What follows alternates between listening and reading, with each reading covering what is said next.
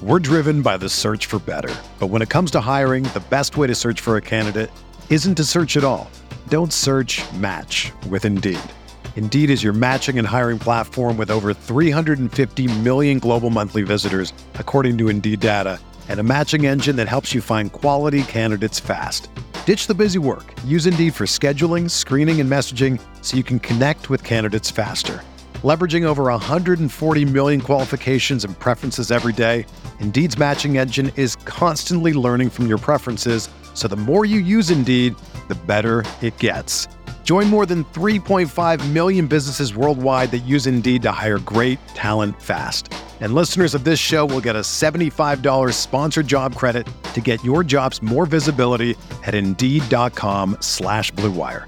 Just go to Indeed.com/Blue Wire right now and support our show by saying that you heard about Indeed on this podcast. That's Indeed.com/Blue Wire. Terms and conditions apply. Need to hire? You need Indeed.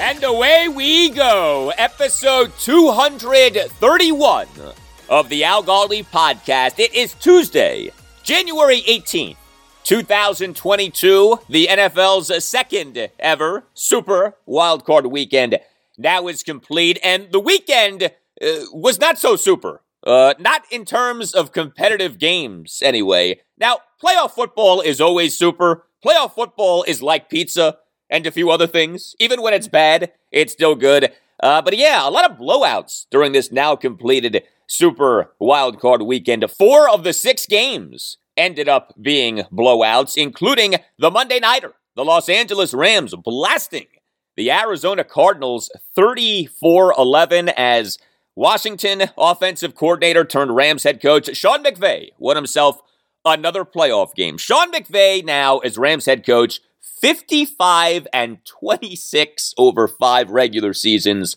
and 4-3 in the postseason. Not bad. Hello and welcome to a Tuesday installment of the Al Galdi podcast. Next segment, I'm going to talk about a Washington football team. What if from this Rams rout of the Cardinals on Monday night? No, not the Sean McVay what if. The Matthew Stafford what if. What if our Washington football team had traded for Stafford last offseason? Should Washington have tried harder to trade for Stafford last offseason? Should Washington have offered more to the Detroit Lions for Stafford? And had Washington acquired Stafford, how different might things be for Washington right now? You know, as we embark on this 2022 Washington offseason, for which so much is about the search for the franchise quarterback, it's hard not to wonder about last offseason's failed pursuit of Matthew Stafford. Now, speaking of Washington's never-ending quest for a franchise quarterback, I have a special guest for you on the show to talk about that and much more. He is an anonymous guest. He doesn't want his real name being used. I don't even know his real name. He is the anonymous writer for Hogs Haven who goes by the moniker KyleSmith4GM. If you read Hogs Haven, which is the SB Nation site for the Washington football team, you surely have read the work of Kyle Smith for GM. But while his identity is a mystery, whether he knows his stuff is not. He is a smart guy. He's a critical thinker. And so we have a good Washington football team conversation for you coming up. I'll discuss Washington's quarterback situation, where we are at with Ron Rivera, whether both Scott Turner and Jack Del Rio should be back with Washington for the 2022 season, and a lot more with Kyle Smith4GM, writer for Hogs Haven. Also on the show, I will properly commemorate a terrific win for the Wizards, maybe their best win of the season, a 117-98 ripping of the Philadelphia 76ers at Capital One Arena on Monday afternoon. The Wizards for this game were down to their third-string head coach, but the Wiz were the healthiest that the team has been all season in terms of players, and it showed in the performance. The Wizards smashed a 76ers team that had been playing well. You can tweet me at Al Galdi. You can email me, the Al Galdi podcast at yahoo.com, including if you would like to advertise on the Al Galdi podcast, if you would like to reach thousands of people every day to grow your business or practice, put the power of the pod to work for you with the only Washington, D.C. sports podcast for which there's a new episode every weekday, Monday through Friday, out early in the 5 a.m. hour. Podcast advertising, very affordable, very much gives you a bang for your buck. So just hit us up. Again, the email address is the Al Galdi podcast at yahoo.com. Tweet from Benny for a conversation on Monday's show, episode 230, on whether the Washington football team should be interested in Jimmy Garoppolo, Derek Carr, and Russell Wilson to whatever extent those guys might be available this offseason. And I conceded that Carr and Wilson seem unlikely to be available. Although, how about the news with the Las Vegas Raiders on Monday evening? The Raiders relieving Mike Mayock of his duties as general manager of the Raiders. So a new GM coming for the Raiders, perhaps a new vision at quarterback coming for the Raiders, and maybe Derek Carr will be made available. We shall see. Anyway, tweets Benny, Al, we have a solid backup quarterback. I only want to go high. Russell Wilson, Aaron Rodgers, or Deshaun Watson, parentheses, ifs. But using all artillery for Wilson. If not, don't go with halves. Derek Carr, Mitchell Trubisky, etc. Just do the homework, take the risk, and get the quarterback who you like the most in the NFL draft. Agree? ? Benny, I do agree, with one exception. I do not hold Derek Carr in the same class as Mitchell Trubisky. Carr, to me, is in that second-tier class of quarterbacks. He's not top 5, probably isn't top 10, although he recently has been top 10 statistically, but I'd put him more in the range of top 12 to top 15, but Derek Carr has been a lot better than Mitchell Trubisky has been. If Washington could get Carr and work out a contract extension, I would be for that. I'm just not optimistic about him being available. But yes, generally speaking, I'm with you, Benny. Aim high. The goal here shouldn't be just to get someone who's better than Taylor Heinicke. The goal here should be to get someone who is great. And I'm not at all convinced that Mitchell Trubisky would even be an upgrade over Taylor Heinicke. Trubisky might be an upgrade over Heinicke, but to me, that's not a slam dunk. So hopefully Washington can get its hands on a quarterback in the 2022 NFL draft who the team really likes, or at the very least believes has great upside. The draft, to me, feels like the most viable path for Washington this offseason in the quest for a franchise quarterback, to get a franchise quarterback. But as we know, things can change, and maybe the veteran franchise quarterback path ends up being the most doable path. Who the heck knows? Email from Kim in Pennsylvania on something from the Tampa Bay Buccaneers win over the Philadelphia Eagles on Sunday afternoon during a Super Wildcard weekend. Writes Kim, I thought it was a little selfish of Tom Brady to stay in the game. He needs to leave when the game is in hand. Heck, couldn't Blaine Gabbert use some playing time? What would happen if Brady went down? Just not a good decision. Come on, man. Thank you for the email, Kim. I agree with you. I was saying to myself while watching that game, why is Brady still playing? The Bucs were up at the end of the third quarter, 31-0. Get Brady out of there. The risk of injury is far greater than the risk of the Eagles coming back to win the game, and you could always put Brady back into the game if need be. So I'm not sure what Bruce Arians was thinking, and if that was in fact Brady's call to stay in the game, too bad. Get him out. Save him from himself. But, Bill Belichick has done this too. He has kept Brady in games long after those games have been decided. I don't get that. The risk is totally unnecessary. Email from Michael King on the Nationals 2017 first-round pick pitcher Seth Romero getting arrested and charged with DWI. Writes Michael, man, what an awful pick that was. Mike Rizzo has got to get better in player acquisition and development, as you have been saying. Yes, Michael King, Mike Rizzo does need to get better in that regard. I love Rizzo. He is the ninja. He, to me, is the second best general manager in Washington, D.C. sports history after the great Bobby Beathard. But the Nats drafting and player development have faltered big time in recent years. I mean, that more than anything else is why the Nats are where they are in terms of having to rebuild. But great job by Rizzo, as we discussed on Monday's show, in signing the kid known as the Phenomenon, outfielder and top international prospect Christian Vaquero, as was announced on Saturday. That was really good news for the Nationals. Hopefully, Christian Vaquero will grow into being a superstar for the Nats. And if you own, run, or work at a business that you want to grow, put ImageWorks to work for you. ImageWorks is a full-service boutique web design, branding, and marketing company, and it right now has a special offer for listeners of the Al Galdi podcast. ImageWorks is located in the DMV, but ImageWorks serves the entire country by utilizing a virtual approach with the latest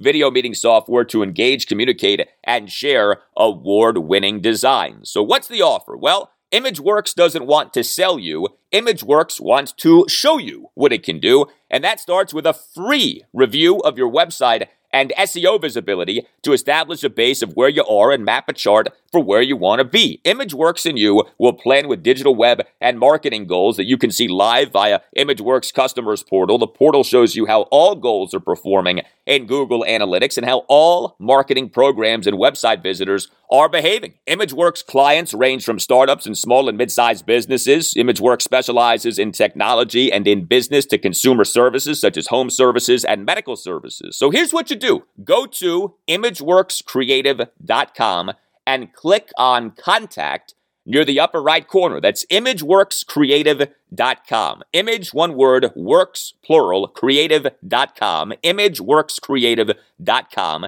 And make sure that you mention the Al Galdi podcast for the free offer. Also, you can call or text the owner of ImageWorks, Scott, at 703-928-7309. Hit him up, 703-928-7309. Scott's a big fan of the Washington football team, big fan of the Nationals, regular listener of this podcast, and he loves brainstorming ideas in technology that can help you grow your business. Scott has been doing what he is doing since 1996. ImageWorks, creative minds focused on one goal, your business success.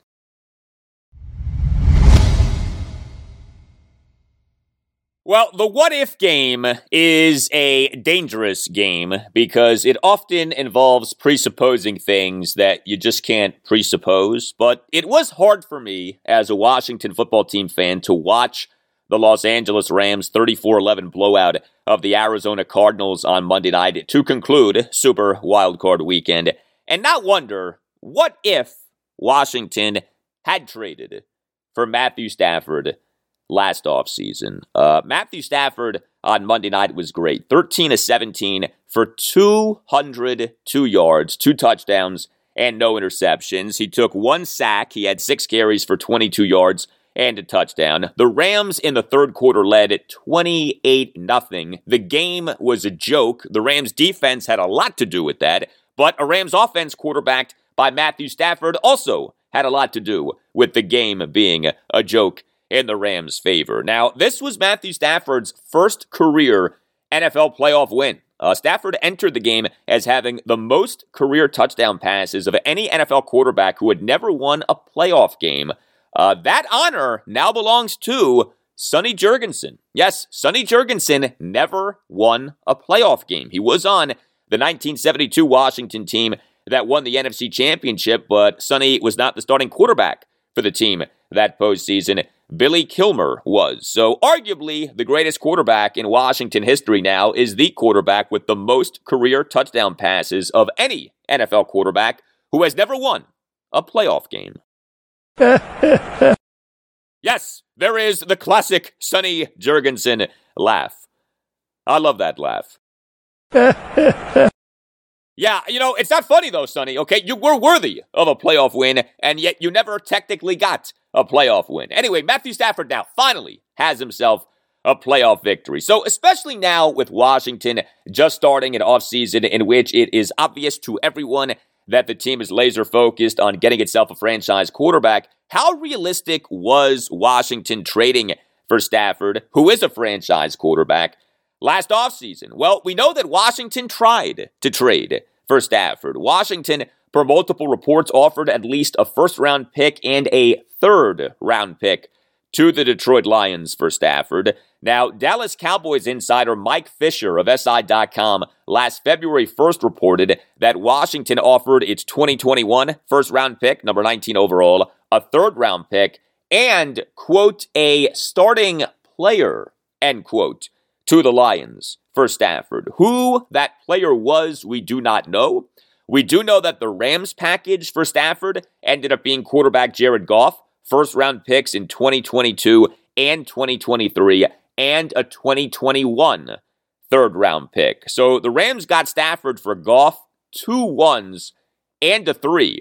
However, there's a belief that the Rams dumping Goff on the Lions is why the Rams had to include all of that draft capital. In other words, the Lions getting Goff was seen as the Lions taking on Goff and his contract, not the Lions getting Goff.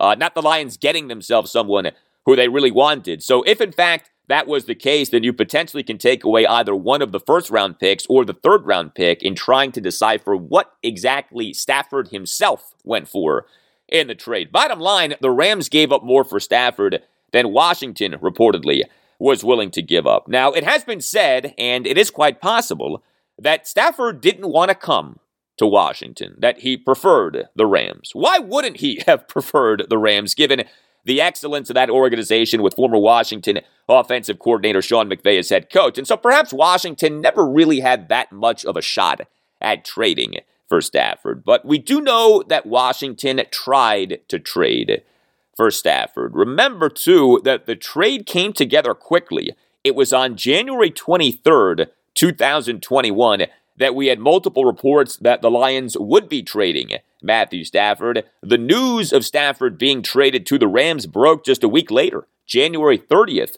2021. The trade became official on March 18th, 2021. Washington clearly tried to trade for Matthew Stafford, but didn't try as hard as Washington perhaps could have. And that's the what if. What if Washington had offered, say, 2 first-round picks and a third-round pick for Stafford?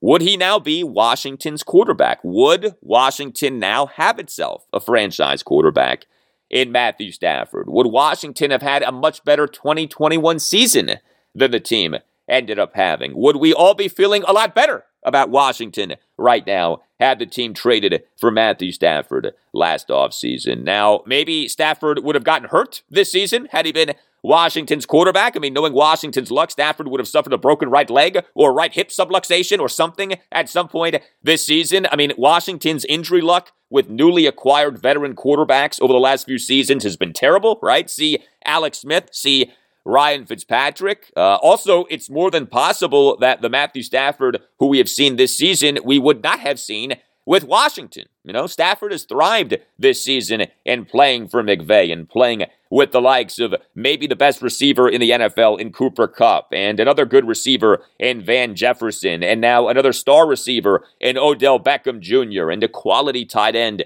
in Tyler Higbee. How do you think Stafford would have done with a Washington supporting cast that featured the likes of Curtis Samuel and Logan Thomas being so limited due to injury?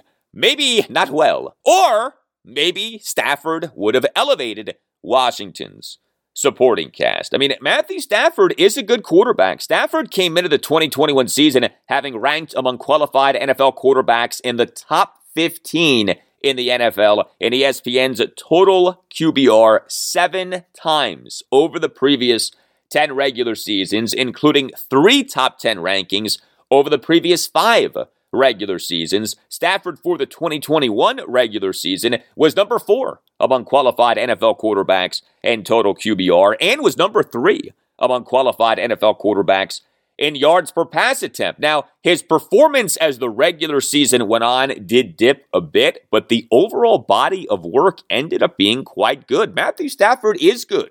I think he's really good. Now, he does have some mileage on his body, but he, for the most part, has been very durable. And he, on Monday night, totally outplayed Kyler Murray.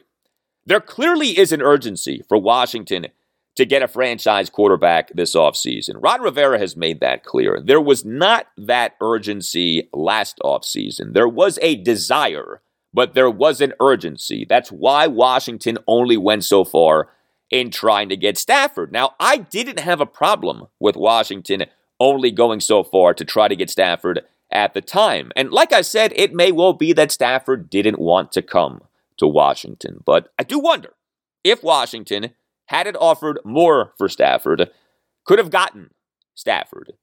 And I don't know how you don't wonder how much different things might be for our team right now. Up next, much more on the Washington football team as I'll talk Washington football team with KyleSmith4GM, writer for Hogs Haven. We'll discuss the state of the team under Ron Rivera, what's realistic for Washington in its pursuit of a franchise quarterback this offseason, and much more.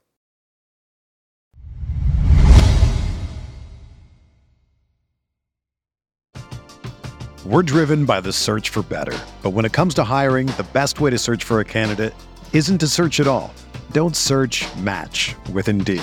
Indeed is your matching and hiring platform with over 350 million global monthly visitors, according to Indeed data, and a matching engine that helps you find quality candidates fast.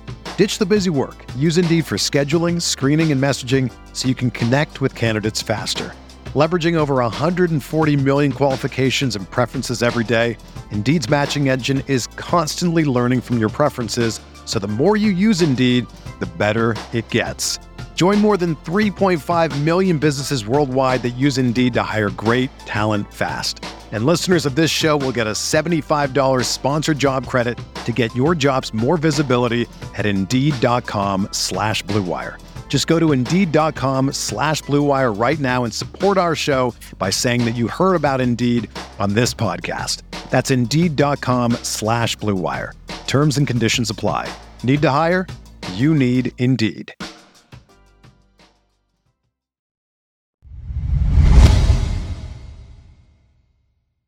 All right, time now for our special guest to talk Washington football team. He is a writer for Hogs Haven, which is the SB Nation site for the Washington football team, and is a site that I know a lot of you listening read. He goes by the name KyleSmith4GM. And yes, he is aware that Kyle Smith is not a contender to be Washington's general manager. KyleSmith4GM. He operates in anonymity. He operates in mysterious ways, but he has written some really good stuff for Hogs Haven. He's a smart Washington football team fan, and it's nice to have him back on the Al Galdi podcast. KyleSmith4GM, how are you? I'm doing well, Al. Thanks. Happy New Year, and thanks for having me on. I appreciate you coming on very much. Well, before we get to some of the recent pieces that you've written, let's start with, I guess, a global question about our football team. So 2 years into the Ron Rivera era, relative to however you felt when he got hired as Washington head coach and head of football operations 2 years ago, would you say that you feel better or worse about Ron as Washington head coach and head of football operations today? That's a good question. I think I feel a little bit, I feel fairly neutral. I feel like the Ron Rivera that we've got is kind of what I expected. I'm definitely not overwhelmed, maybe a little bit underwhelmed. But I think also that the joint GM head coach role, that's a lot of responsibility for an individual to have. And I honestly don't think there's a lot of folks who can pull it off, maybe Bill Belichick, but that's a lot of responsibility. And I think maybe sort of what we're seeing this offseason with the dire situation around the quarterback position is the result of maybe not really having thought through particularly the last offseason real well. Ryan Fitzpatrick was a bridge quarterback, but what was he bridging? There was not even a developmental quarterback that was taken in the draft. And so we find ourselves this offseason, trying to figure out, okay, are we going to be able to get some kind of vet who can make the team competitive, or are we going to have to put all our chips in on a rookie with that number 11 pick, or maybe a trade up? And the reality just is that rookie quarterbacks don't usually get you to the playoffs.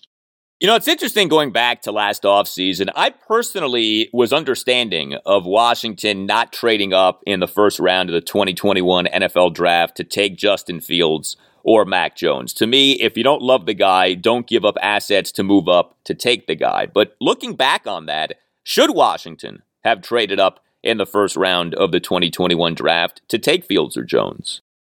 I don't begrudge him that. And I was in the same spot that you were, and I think that was the right decision. And looking at how those guys performed, none of them were stars. I think Mac Jones did fairly well, but I think it's also because Belichick really constructed the team and the offense around his limitations. What I do have some second thoughts on is the going over Davis Mills, the guy who I think they really were looking at in the third round. There was a lot of talk that, okay, on that day 2, they're going to take a developmental quarterback, and whether that was Kellen Mond or Davis Mills, not clear, but I thought it was probably Mills. And I liked Mills because he was a great prospect coming out of high school. He had some serious injury problems and some COVID issues in college, so he didn't get a lot of playing time. But it looked like the skill set was there, that if he had a year or two to sit on the bench, he could potentially develop, assuming his injury issues didn't come up. And I think maybe in retrospect, and yes, it's some Monday morning quarterbacking, that it might have made sense to look at Mills in the second, if that was what they were considering. And again, especially if you thought the process through of, well, what happens if Ryan Fitzpatrick, not that he gets injured, but what happens if he just sort of plays average in 2021? Where does that leave us in 2022? And that means you've got to draft a quarterback in 2022, and then 2022 becomes a developmental year, essentially. So I think, like I say, maybe there wasn't enough consideration given last offseason to sort of the ripple effects of not having somebody in the pipeline to develop as a QB of the future. When it comes to this offseason and Washington's search for a franchise quarterback, who/what to you is realistic? Like, obviously, we can talk about a lot of quarterbacks who might be available via trade and free agency, but the truth is that they're not all going to be available, and even if they are, they may not want to come to Washington. We can talk about the 2022 NFL draft, but there are potential limitations with Washington only having the number 11 overall pick. So who/what to you is realistic for Washington? Yeah, it's a tough question. I mean, I'm looking at the free agent quarterback rankings, and you've got guys like Jameis Winston, who I think is going to probably stay in New Orleans. I think Sean Payton sees something in him, and certainly he's better than what they fielded after he got injured. Then you've got guys like Mitch Trubisky, who washed out in Chicago and who they decided to draft somebody else for, and Marcus Mariota, who is a decent quarterback, but is built of glass. So it's you've got guys who have some possibilities, but they've all got really fatal flaws. And then you hear people talking about, oh, we'll just trade for Derek Carr. Derek Carr, in my opinion, he's not going anywhere. I mean, the Raiders would be really foolish to let him get out the door, even if they do have a massive changeover there. If Mike Mayock gets fired and they bring in all new folks, I think Carr could be a legitimate bridge quarterback for somebody they might draft in the first round. So, and then, Jimmy Garoppolo's talked about as well. Maybe he's on the trade table since Trey Lance is in the pipeline there. And, I don't know what's going to happen there. He just won a playoff game, so I could see Kyle Shanahan saying, well, let's keep him around another year to give Trey Lance another developmental year. I don't think it's a foregone conclusion that he's coming out either. So, on the vet side, I think it's really mixed. I don't see anybody who is guaranteed to get you to the playoffs in 2022. And on the rookie, the draft side, I'm sort of just getting into the film myself. I don't watch a ton of college football until the off season. And a guy that looks interesting to me is Sam Howell, but he seems to have some significant concerns. And then there's Kenny Pickett, Matt Corral, all sorts of other folks who seem like they're in that first round discussion, but nobody who seems to be an ironclad first year difference maker in terms of the rookies. So I think it's a tough situation, but I feel like Ron has to get it right this offseason, like quarterback, and it probably is some combination of a vet and a rookie. We're talking Washington football team with KyleSmith4GM, writer for Hogs Haven. It's been interesting the way that Ron has spoken in recent weeks, because he's almost painted himself into a corner. I mean, he has not been shy about talking about this search for a franchise quarterback. He also has put it out there that it's time for the team to start to take this big step forward. I mean, it very much feels like he has to do something substantial at quarterback this offseason, which to me, it's always a dangerous position to put yourself in. Like, you don't want to ever make it so that you have to do anything, and yet it feels like he has to do something big at quarterback this offseason. Yeah, I agree. I mean, what happens if we're sitting here next year and Washington has another 7-win season or a 6-win season without any future that's clear at quarterback? I think that really, I think the odds are probably Ron gets his 5 years of his contract just because the franchise is such a mess, and Dan Snyder probably can't really politically afford to move on from him. But I think you're going to have a lot of dissatisfaction among the fan base. And I don't know. I mean, again, if you're in this spot next year, that means you're writing off 2023 for development. So I agree. It's desperate. I think he recognizes how desperate it is.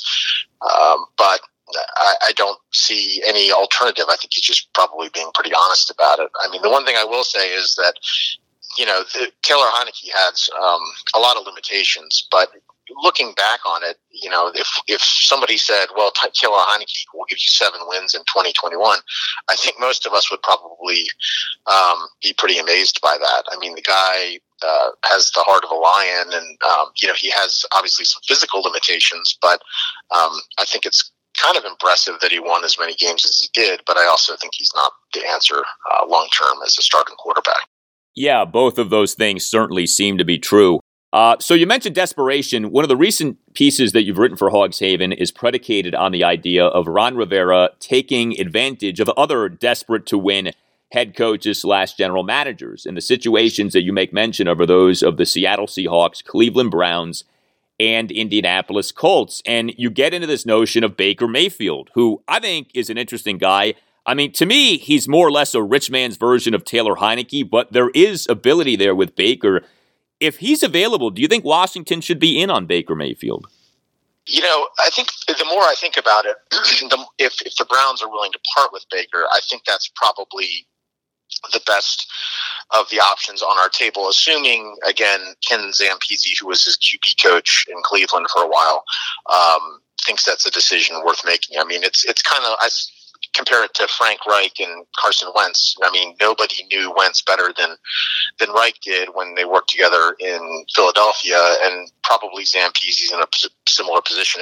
If he feels like Mayfield doesn't have much of a future, then obviously you don't pursue that option. But if he feels like, well, give me a few months with Mayfield and we'll get his mechanics back and he'll be, playing, top Baker Mayfield ball, that would be a really interesting option. And I just can't really get the sense exactly where the front office for the Browns is right now. I mean, they seem to be saying the right things, that they want Baker back, but the reality is that he's been pretty underwhelming there. And like Washington and like Indianapolis, they've got teams that are basically built around waiting for a quarterback. I mean, a lot of young talent. They spent a lot of time drafting pretty well, and they have to have a quarterback to take them to the next level. And the question becomes, is Baker that guy, or do they want to enter the QB sweepstakes again? So, I think it's an intriguing option if Cleveland's willing to play ball. It's funny you mentioned being ready for a quarterback. That was something that Ron Rivera talked about at that State of the Team press conference that he did last Tuesday afternoon. As you look at Washington's roster beyond the quarterback position, does the roster strike you as franchise quarterback ready, for lack of a better phrase? Like, if you were to drop in a franchise quarterback onto Washington, the team would be ready to win, say, 10 or 12 games and maybe win a game or two in a postseason? Or do you think the rest of the roster still needs a lot of work to where even if you got the franchise quarterback, the team still might not be where we want it to be? I really think it is. And, again, I think probably a lot of folks think, the offense still has a lot to be desired. I mean, if you look at how the offensive line performed, even with serious injuries this year, it was a top 5 offensive line. And I think a lot of that goes to the position coach, John Matsko, who's, a wizard with this kind of stuff. But he did a great job. If everybody's healthy, and that includes Curtis Samuel, I think your suite of wide receivers is not terrible. I think it's actually, it can be pretty good. I think Diami Brown, hopefully takes the next step this coming year. And of course, Terry is awesome. And the running back group is pretty solid, especially with J.D. McKissick healthy if he comes back. So I think on the offense, and the tight end group is pretty good. I think on the offense, with some improvements this offseason, they're in a great shape. I think, the story to me of the 2021 season was how awful the defense was, especially for the first half of the season. I mean, we heard about how talented they were, and we all know the amount of draft capital that was poured into that group. But I think, we need a middle linebacker and probably could upgrade at free safety there. But otherwise, I think it is a really talented group. I think they just need to be coached better and be used properly. But I think this is, aside from the quarterback position, one of the more talented teams we've had in a long time. Do you think that both Scott Turner and Jack Del Rio should be back with Washington for the 2022 season? I think Turner should definitely be back. I think, you look at what he's had to work with, and it hasn't been much. And he's still clearly getting comfortable in the role, but I think he's got some promise. So I would say yes. I feel a little differently about Jack Del Rio. I feel like if you could upgrade the position solidly, that I wouldn't mind seeing a different defensive coordinator. I think he bears a lot of the responsibility for the defensive poor performance last year. I think Landon Collins, was playing out of position for a big part of the season. I think that the defensive line, I still really don't understand exactly why the defensive line was playing much better without Montez Sweat and Chase Young than it was with them. And there's conversations about were they, not adhering to gap integrity and that sort of thing. But somebody needs to answer, I think, for that. And I think it's Del Rio. I thought, when he sort of laughed that question off a week ago at one of the press conferences, I felt like that was pretty brazen of him to think that he's, going to have job security with the 28th best defense in the league after the prior season. So I think there's room for upgrade. I don't necessarily think that Ron will upgrade there. I think he's got, he's pretty loyal to the folks around him. And I think that probably Del Rio is right to feel secure in the position, whether he should or not. I do want to ask you about another recent piece that you've written for Hogs Haven. The piece examines the Washington players who provided the greatest values in the 2021 regular season. Your methodology features Pro Football Reference's approximate value metric and players' salary cap hits. So a guy with a bigger salary, like a Jonathan Allen, is at a disadvantage, but the results were interesting. Cole Holcomb was the most valuable player on Washington in the 2021 regular season. Terry McLaurin was number 2. Antonio Gibson was number 3. Taylor Heineke was number 4. Cam Curl was number 5. Were you at all surprised by what your annual exercise revealed? Not really, because, again, I've been doing this for about 4 years now, and last year Cam Curl was the top guy. Cole Holcomb, I think, was second. Terry was probably third. So it is hugely about hitting on these guys who are in their rookie deals, especially the guys who are not first-round draft picks in their rookie deals, who are above average starters. So obviously Cole, Terry, Cam, all of those guys fit into that category. Antonio Gibson does too. So it's really a reflection, I think, primarily of drafting well and hitting on sort of those later round draft picks. I mean, I think some people, think, well, if you don't hit on whatever 75% of the guys that you draft in a season, then the draft wasn't successful. But in my opinion, the reality is if you can get 3 strong starters out of a draft, that's a pretty good situation, and it really takes some pressure off the back end of the roster in terms of having money to be able to sign free agents or to sign your vets to second contracts. So it's kind of a continuation. I will say the one thing that this year's analysis picked up that hadn't happened in the last year was that there weren't so many underperformers. I think you basically had William Jackson, who was playing that probably out of position for a lot of the year. And of course, Chase Young, who was injured for much of the year. But the really bad contracts that the team has had lingering for the past few years are pretty much gone. And assuming Landon Collins turns it around, even though he was a Snyder signing, I think he can bring good value to the team, even at a pretty expensive price tag. But the team seems to be doing the right thing with a lot of free agent contracts now, which is nice. Yeah, the team has done a lot of smart contracts in recent years. All right, one more item for you. We are rapidly approaching 2.2.22. I won't ask you what you think the name will be. I think most people are thinking the same thing. Probably Commanders, maybe Admirals, whatever. How do you think the day will go, right? We know that the announcement will be made on the Today Show. There's going to be some other pomp and circumstance. Do you think at the end of the day we will say, you know what? This isn't so bad. The team did a nice job with the rollout. Onward and upward. Or do you think that we're in store for a debacle for whatever reason? That this new name reveal ends up going in the same vein as, say, the Sean Taylor number 21 jersey retirement fiasco. How do you think that day, February 2nd, how do you think 2.2.22 is going to go?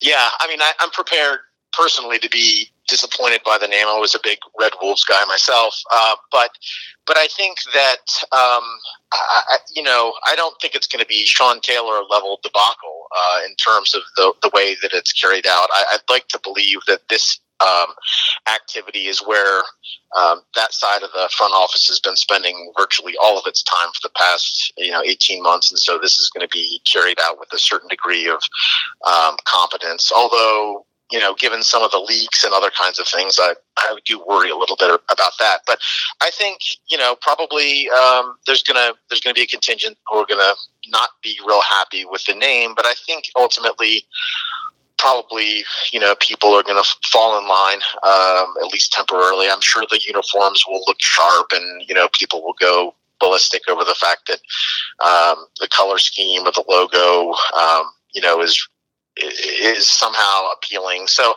I do kind of feel like it's a bit of a distraction, again, from a franchise that's not run pretty well. But I kind of, what I'd like to see is they talk a lot about, honoring the past and sort of connecting back to the history of the franchise. I'm really curious, especially if it's something like, Commanders or Admirals, how they're going to propose to do that. So I don't know. I'm just as interested as everybody else to see how this whole thing plays out. I'm disappointed that I don't think the fans really got the role in the discussion as much as they said they would. But got to move on. Yes, that does seem to have been a token role for sure. Kyle Smith for GM. Great work at Hogs Haven. Thanks so much for your time, man. Really appreciated it. Absolutely. Thank you very much, Al.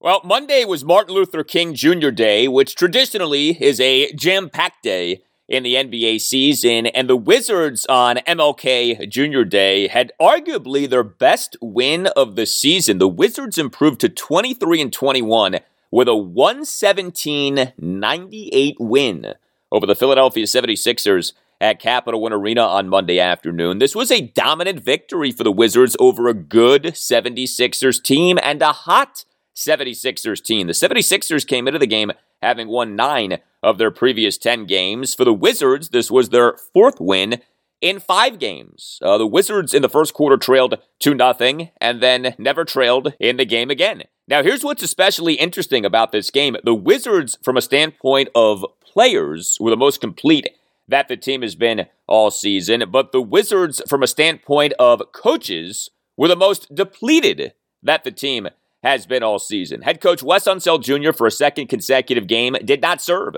as Wizards head coach due to him being in the NBA's health and safety protocols. Assistant coach Pat Delaney, who had served as acting head coach for the Wizards in their previous game, the 115-110 loss to the Portland Trailblazers at Capital One Arena this past Saturday night, was out for this game due to him being in the NBA's health and safety protocols. So you were minus West Jr. due to the NBA's health and safety protocols. You were minus West Jr.'s replacement, Pat Delaney, due to the NBA's health and safety protocols. And so assistant coach Joseph Blair served as acting head coach for the Wizards. Yes, the Wizards for this game were down to their third string head coach. I'm not sure how often that has happened in the history of the NBA. Joseph Blair, by the way, was once a member of the Harlem Globetrotters. The Wizards on Twitter posted a video of Blair's postgame locker room speech that included him doing Harlem Globetrotter tricks with a basketball. Good stuff. Here was Joseph Blair during his postgame press conference on this big win for the Wizards over the 76ers. Really, it was a really good team effort. I credit the guys for coming out ready to play. We didn't have any big, huge lulls during the game. When we did go down a little bit, we came back with the same efficient energy. And we had it's a team effort, team win. 7 guys in double figures. That's a great win for us. We can get a lot of guys involved. Everyone that came in contributed well. I'm just pleased about the win. I'm pleased about our effort tonight, especially coming off the last game. Just to come back strong the way we did against a team as good as this one, it speaks a lot of our character. Yes, it does. The Wizards on Monday afternoon held the 76ers to just 7 of 26 on threes and just 28 of 60 on twos. So the Wizards played defense on Monday afternoon. Joel Embiid did get his. Joel Embiid scored 32 points, went 3 of 4 on threes, but the rest of the 76ers went just 4 of 22 on threes. Now, the Wizards went just 9 of 30 on threes. The Wizards are not a very good three-point shooting team, but the Wizards also went 33 of 57 on twos. Bradley Beal was back for the Wizards. He returned from a 3-game absence caused by him being in the NBA's health and safety protocols. Beal in 32 minutes, 39 seconds as a starter, 1 of 3 on threes, 4 of 9 on twos. He only finished with 13 points, but he had 6 assists versus 2 turnovers, 5 rebounds, and a game-best time plus-minus rating of plus 20. Kyle Kuzma had another big game. He went 1 of 3 on threes, 5 of 10 on twos, finished with 15 points, 16 rebounds, 4 assists versus 1 turnover and 3 blocks, and he did all of this in just 29 minutes, 7 seconds as a starter. Kentavious Caldwell-Pope, 2 of 6 on threes, 4 of 9 on twos. He finished with 14 points, 3 rebounds, 2 steals, and a game-best time plus-minus rating of plus 20 in 28:49 as a starter. But maybe the biggest key for the Wizards in this game was their bench. The Wizards' bench was excellent. The Wizards totaled 63 bench points on Monday afternoon. Montrezl Harrell in 21:05 off the bench, 0 of 2 on threes, but 6 of 7 on twos, finished with 18 points and 7 rebounds, including 3 offensive boards. Thomas Bryant in just his 3rd game this season looked good. Bryant in 15:43 off the bench. Did go just 1 of 4 on threes, but he also went 5 of 7 on twos, finished with 15 points and 5 rebounds, including 3 offensive boards. So hopefully Thomas Bryant now is rounding into form. He missed the Wizards' first 41 games of the season due to having suffered a partially torn left ACL on January 9th, 2021. But Bryant looked good on Monday afternoon. He and Harrell especially, multiple dunks and just, looking like the players that we want them to be. And with Bryant, that's especially notable again, given that this was just his 3rd game of the season. Also, Rui Hachimura in just his 5th game this season looked the best that he has looked. 16:09 for Rui off the bench, 1 of 2 on threes, 2 of 4 on twos, 11 points and 5 rebounds. Rui missed the Wizards' first 39 games of the season, primarily due to personal reasons. So the bench really was a force for the Wizards in this game. Starters beyond Kyle Kuzma really didn't put up monster numbers. I mean, Spencer Dinwiddie in 27-14 as a starter went just 1 of 5 on threes, scored just 7 points, though he did have 7 assists versus 2 turnovers and 3 rebounds. There was also this, acting head coach Joseph Blair, 2 notable playing time decisions, or he at least executed 2 notable playing time decisions. Davis Bertans was back from a 1-game absence caused by a left midfoot sprain, but he very interestingly was a DNP CD. Now, I don't know how much of that had to do with him coming off the left midfoot sprain as opposed to him just being benched for the game, but it is notable. Davis Bertans was a DNP CD, so this is something to monitor. He, of course, has been a major disappointment since the Wizards in November 2020 re-signed him to that 5-year, $80 million contract. Again, him being a DNP CD may well have been more a health thing than anything, but something to monitor. Also, Deni Avdija on Monday afternoon played for just 2 minutes, 44 seconds off the bench. Deni was essentially out of the Wizards' rotation on Monday afternoon. Here was Joseph Blair during his postgame press conference on Avdia not playing much. It's always going to be a delicate balance. And if I could sit in here, Denny played a lot, you'd ask me about another player. And that's just the way it is because we're so strong across the board. And, as we're flowing and things are going well. So we just continue to keep things going well. I mean, and that's nothing against Denny. Denny's always a hard worker. He's an amazing person. I love Denny to death. That's my guy. And we'll just continue to just do what works best for the team and try to figure things out. As just alluded to, this is our first time really getting everybody together again. So now it's about us finding that perfect chemistry that's going to work for us moving forward.